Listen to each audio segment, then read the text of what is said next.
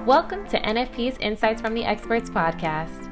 Each episode showcases timely expertise and perspective from members of the NFP community, delivering information, analysis, and solutions that address our clients' most significant challenges.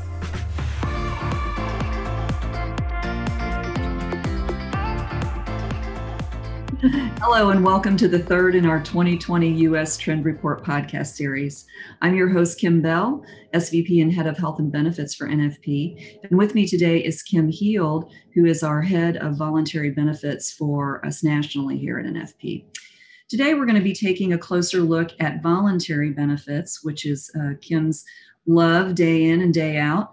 And we're going to start with some general questions, Kim. Great. Happy to be here. When you were working on your section of the trend report, what was the one thing that stood out for you? That's funny. Other than I had to write it all myself under a deadline, what stood out to me was how to make a segment of benefits that have been around forever seem more relevant and interesting to the people who were going to read this report. As you know, I look at these benefits as being a strategic component of most benefit programs, and I'm sometimes alone in that position. So the challenge for me was how I was going to get everyone else to see the same thing. I know I wasn't going to change everyone's mind, but if I laid out the facts and told the story as I see it, then maybe some of the readers would start to see it my way.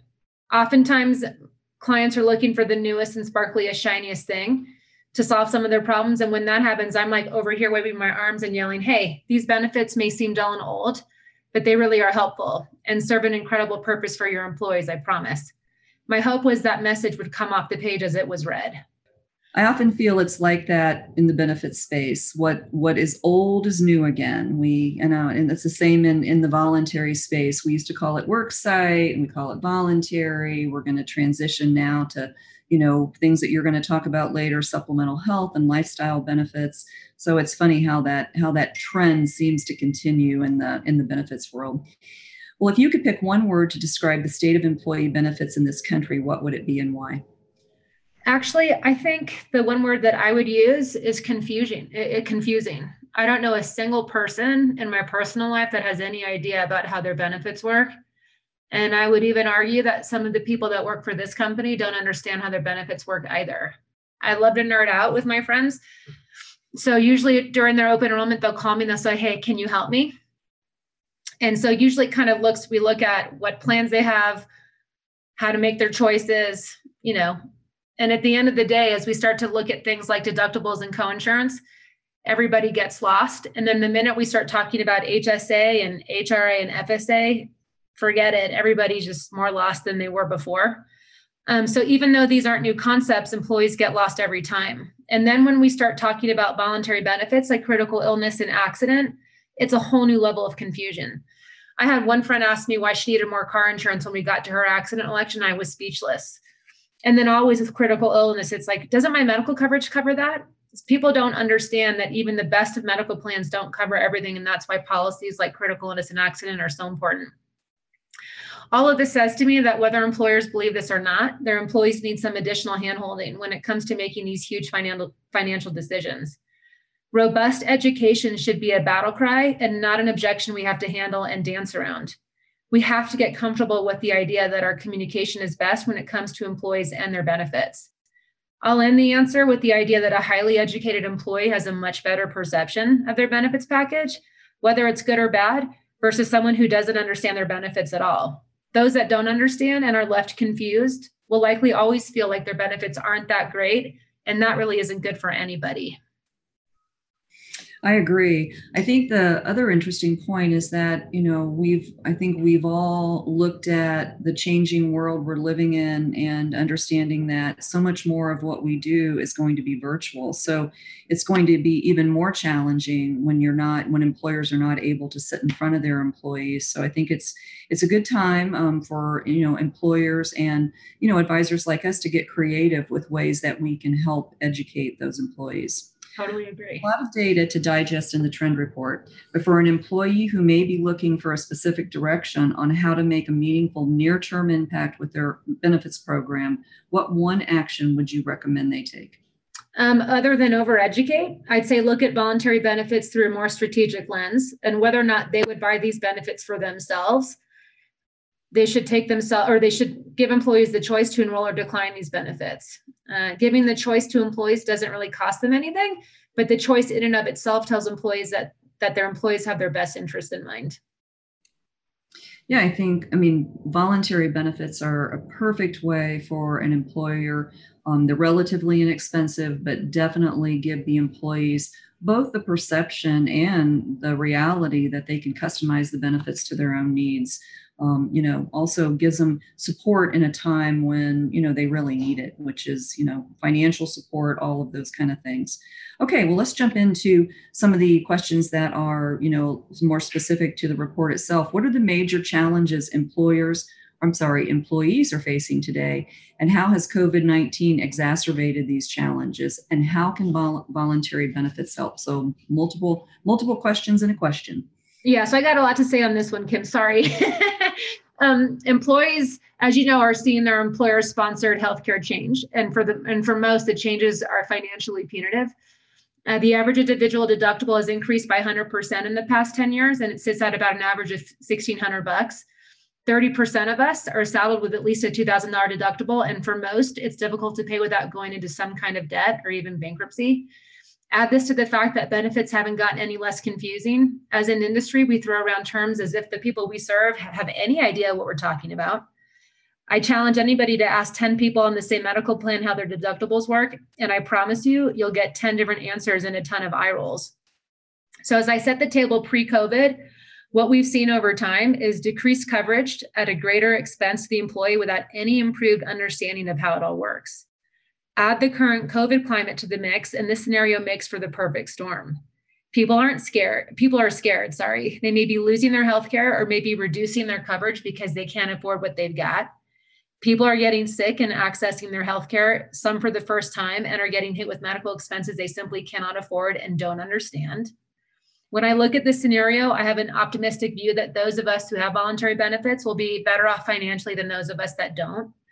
The supplemental health coverages like critical illness and hospital indemnity were built for this kind of chaos, and that you spend a night or 5 in the hospital, chances are you're going to blow through your deductible and out of pocket. Both of these policies will pay a member real money that they didn't have before they got sick. So I think about the terrible side effects of this disease taking shape in young people, or people of all ages for that matter, having heart attacks and strokes. And if that happens, again, their out-of-pockets will be met. You'll never be able to convince me that a critical illness policy isn't the difference between financial hardship and financial freedom. Where else are you going to get $10,000 or $20,000 to cover your medical expenses? I mean, your credit cards, savings, you have to ask your family for help. VB policies, in my mind, are the counterpoint to going into HOC. And if we spend the time and effort it takes to educate employees on how this stuff works, you'll see that employees will feel better about it all, if only for a little bit. Yeah, I agree, Kim. I think in these times, the financial challenges that employees at all levels, frankly, face is, difficult to figure out solutions. And if the voluntary benefits are just a really cool way to be able to help. So I agree. I think education is key, just, paying attention to the needs. So let's talk about, those needs as they relate to generational, customization. You note in the trend report that we have a multi-generational workforce, and I think every employer knows that. Each generation, Gen Z, millennials, Gen X, and baby boomers, has its own goals and needs, making a one-size-fits-all benefit increasingly ineffective. So the day and age of one plan, one size fits all is gone. How are employers adapting, and what are the risks if they don't adapt? Well, some employers are adapting by taking themselves out of the transaction and allowing their employees to decide for themselves what coverage is best for them and their families.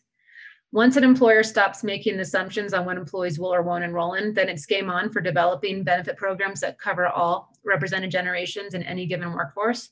Choice is an inexpensive luxury they can offer to employees. The choice to say, yes, I want that benefit, or no, that one doesn't work for me, is invaluable. And by doing something as easy as offering choice, the employer accomplishes quite a lot. First, they end up creating a benefits package that is competitive and one that can be seen as a recruitment and retention tool. I know it seems tone deaf at this point to be talking about employee recruitment, but once COVID is in our rearview mirror, our economy is going to blast off. And if the deciding factor for a recruit comes down to benefits, that benefit package better be incredible. Second, by giving employees more choices, they allow them to construct personalized benefit packages that, if done right, will reduce financial exposure that exists in their core medical plans. And lastly, the choice in and of itself goes a long way with employees and their perceptions that their employer really cares for them and has their best interests in mind. Yeah, I think this is a little bit of a double-edged sword for an employer because they do want to offer choice. In most cases, they've done it that way in their medical plans for years. But I think it does also make it much more difficult for them to educate when you have so many choices. So I believe that there are challenges with it, but it's definitely the right thing to do and something that, NFP can help them with. Okay, so let's drill into the various types of voluntary benefits. The trend report touches on two kinds of voluntary benefits, supplemental health and lifestyle. What specific benefits fall into these categories and why are they important to employees and employers? So the supplemental health bucket, or the way that we've kind of designed it here, is that the supplemental health bucket includes plans that help medical plans stand up. So think critical illness, hospital indemnity, accident, gap, benefits kind of in that vein. These are supplemental health plans that supplement health plans. And as medical plans change and become less comprehensive, without these plans, many American employees will face financial hardship if and when they are diagnosed or injured. So no doubt we're going to spend a ton of time on this bucket as we go through the podcast. The lifestyle benefits are a little bit different in that they're not medically related, but do have an impact on an employee's kind of lifestyle. So think about benefits like identity theft, like legal, pet insurance, et cetera. And if I may, I'm going to take about a 30-second look at identity theft and say that in light of the pandemic and the fact that there are so many people working from home in a less secure tech environment, it's easier than ever before for bad actors to get access to someone's personal information. And when that happens, we have an identity theft problem. It's unbelievable because every day I've been hearing about someone who's had an unemployment claim filed under their name and they happen to still be employed. And that's actually happened to some of us that are close. That's a problem all its own. But the bigger issue is if this anonymous person has the information they need to file an unemployment claim, then they've got enough information to steal your identity. And as far as I understand it, it takes about 300 hours to remediate your ID. When you think about that, and those 300 hours, when they occur, it's usually during daylight or working hours. How productive can you be when you're fighting to get your identity back? So as an employer, I need my employees to do their jobs. And by offering something like this lifestyle benefit, like identity theft, an employer insulates themselves from the gigantic amounts of lost productivity. So I mean to go on and on about that, but it seems to be a pretty big hot button in light of COVID.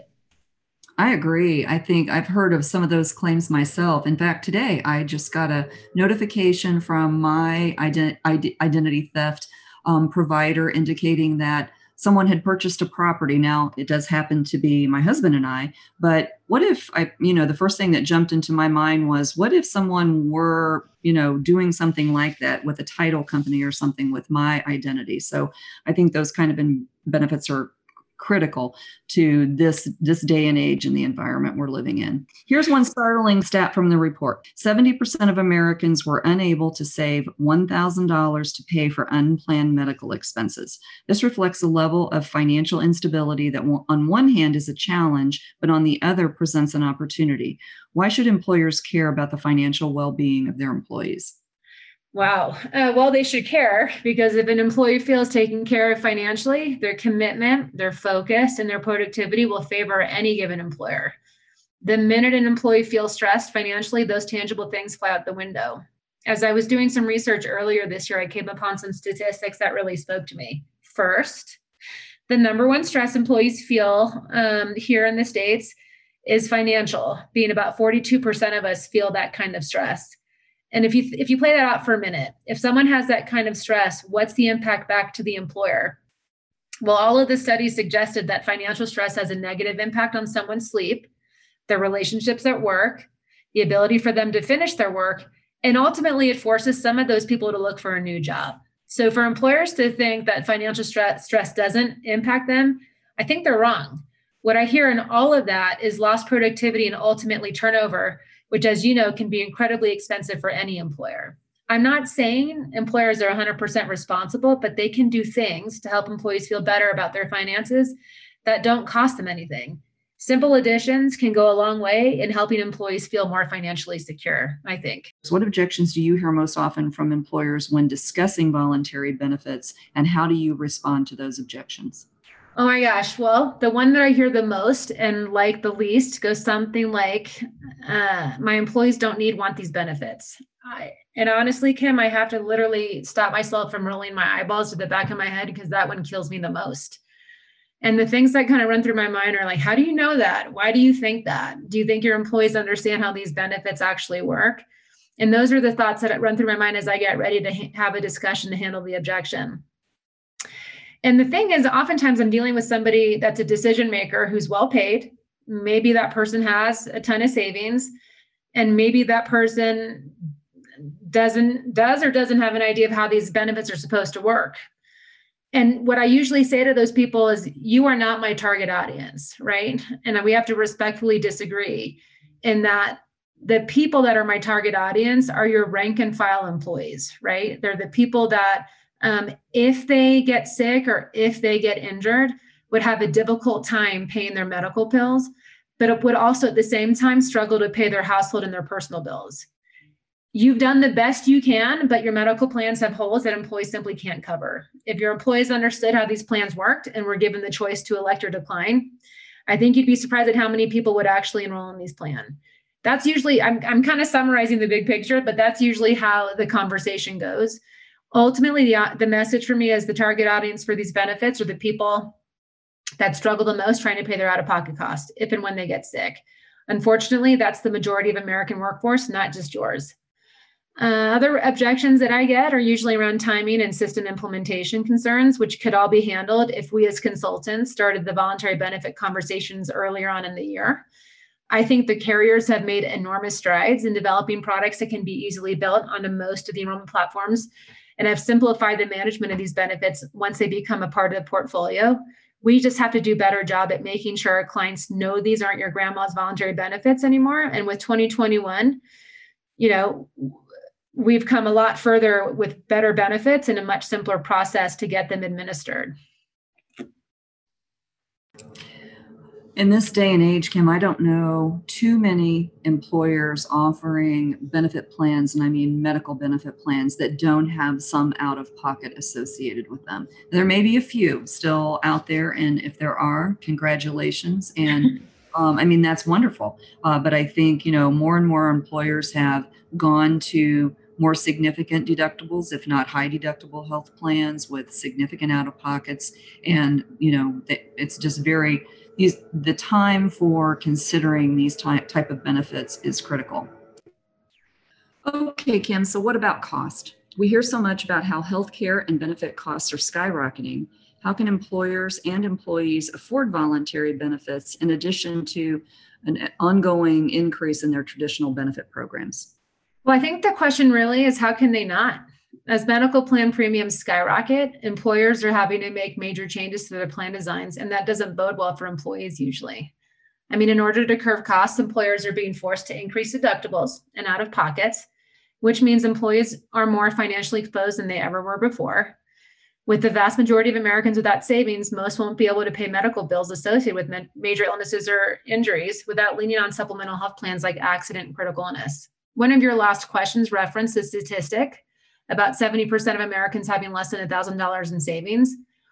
What you didn't say is that 45% of people have no savings at all. And no matter how much money you make or people make here in America, about 30% of the people who make more than $100,000 a year are living paycheck to paycheck. So to me, it seems almost criminal to increase deductibles and out-of-pockets without giving employees access to supplemental health plans. If you are living paycheck to paycheck, how else are you going to cover major medical bills if you don't have access to these benefits and you don't have savings? Again, should American employees have to go into credit card debt or ask their families to help to pay off medical bills? I just don't think that should happen when there's a simple solution to prevent it, or at least to minimize it. The reality is, in light of increasing competition in the market, the supplemental health plans are way more comprehensive in that they cover so much more, while at the same time, they become incredibly affordable. It used to be employees would shell out $30 a month for a single coverage on an accident plan. And today, that same amount could cover that same person's entire family. Financial strain, unfortunately, is a part of the American healthcare system today, and it doesn't have to be that way if employees have access to and understand how supplemental health plans work for them. Yeah, I think that also the misnomer a bit is that, we're under financial strain now, and we haven't been under financial strain previous to COVID. But the reality is employees have been under financial stress for years, with the increasing contributions and the benefit plan, the benefit changes that, require more out of pocket for them. So again, I think all paths lead to solutions like voluntary benefits. Well, walk me through a scenario involving supplemental health benefits. What's the potential exposure for an employee, and how do voluntary benefits help them mitigate that risk? See, this is the part of the podcast that I wish I had a whiteboard. So try to follow me here for a second. Assume for a moment an employee is enrolled in a high deductible health plan that has a $2,000 deductible with a $6,000 out of pocket. If we believe the statistic that 70% of us don't have $1,000 in savings, right away you can see that we've got a mathematical problem brewing. Assume then that this employee is diagnosed with cancer. And keep in mind, Kim, that 60% of cancer patients will pay at least $5,000 out of pocket, while 20% will pay more than $20,000 out of pocket. And they're paying for things that are not covered by medical insurance, no matter how good their medical insurance is. So with that said, we know that a cancer diagnosis can be incredibly expensive. And so it stands to reason that hitting a $6,000 out of pocket is a real concern. So if the employee has zero in savings, how will they be expected to pay their $6,000 out of pocket? Now, if you offer employees access to an affordable critical illness plan and you explain to them that a $10,000 policy is supposed to work, or how it's supposed to work, suddenly the math isn't as big a problem as it used to be. Although the policy on average for older people can cost about $20 to $30 a month, it will more than cover their out-of-pocket costs and leave them extra to pay the bills that don't stop coming. I do want to take the time to call out some of the younger people that may be listening to this podcast. And you have to know that cancer doesn't discriminate by age or gender. And so just because you're 25 and newly employed doesn't mean you can't suffer a diagnosis. And so to these young people, I say, the cost of a $20,000 critical illness benefit will cost you less, most likely, than a grande latte and a bacon gouda at Starbucks. So don't ignore these benefits if offered. They could be a financial lifesaver for you as well. And at the end of the day, these policies were created to insulate patients, no matter their age or gender and economic status, from the mounting cost of major illnesses like cancer. And no one should have to worry about financial stress while going through the treatments. And by adding this kind of policy, we have an opportunity to help employees reduce their financial exposure and give them the headspace they need to focus on their treatment and getting healthy. Thank you, Kim. Hopefully everybody was able to follow along with the math. I'm frankly a perfect example of one of these policies at work. Purchased it because I'm on a high deductible health plan. I'm fortunate not to, perhaps have an issue with, having a few dollars in my savings, but it was nice when my husband was diagnosed with a malignancy on his arm, and we were able to, receive a benefit from our critical illness policy. So these are everyday benefits for people, and these kind of, as you're saying, things like cancer diagnosis, they don't discriminate.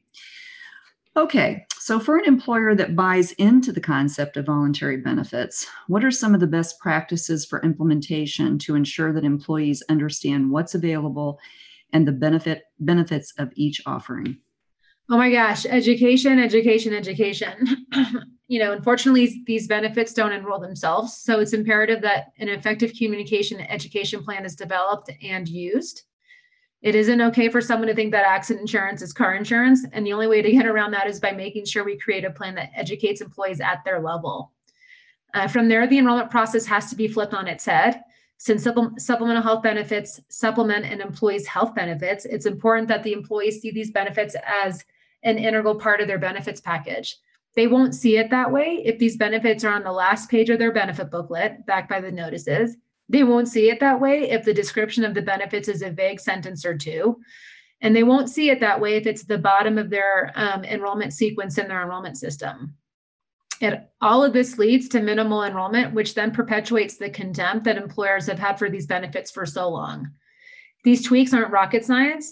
They're simple maneuvers designed to bring awareness to these plans in a meaningful way that not only makes an employer look good, but most importantly, helps to insulate employees and their families from financial strain caused by less rich medical plans and major medical diagnoses. All right. Well, thank you very much. Hopefully, as you're mentioning, I mean, some of these, this education for employers and some of these simple maneuvers will help employers see the value in these benefits and, share some best practices with how to implement, how to educate. And, that's what we're here for. So thank you very much for joining me today, Kim, for the podcast. Yeah, thanks for reminding me. I always love doing this stuff.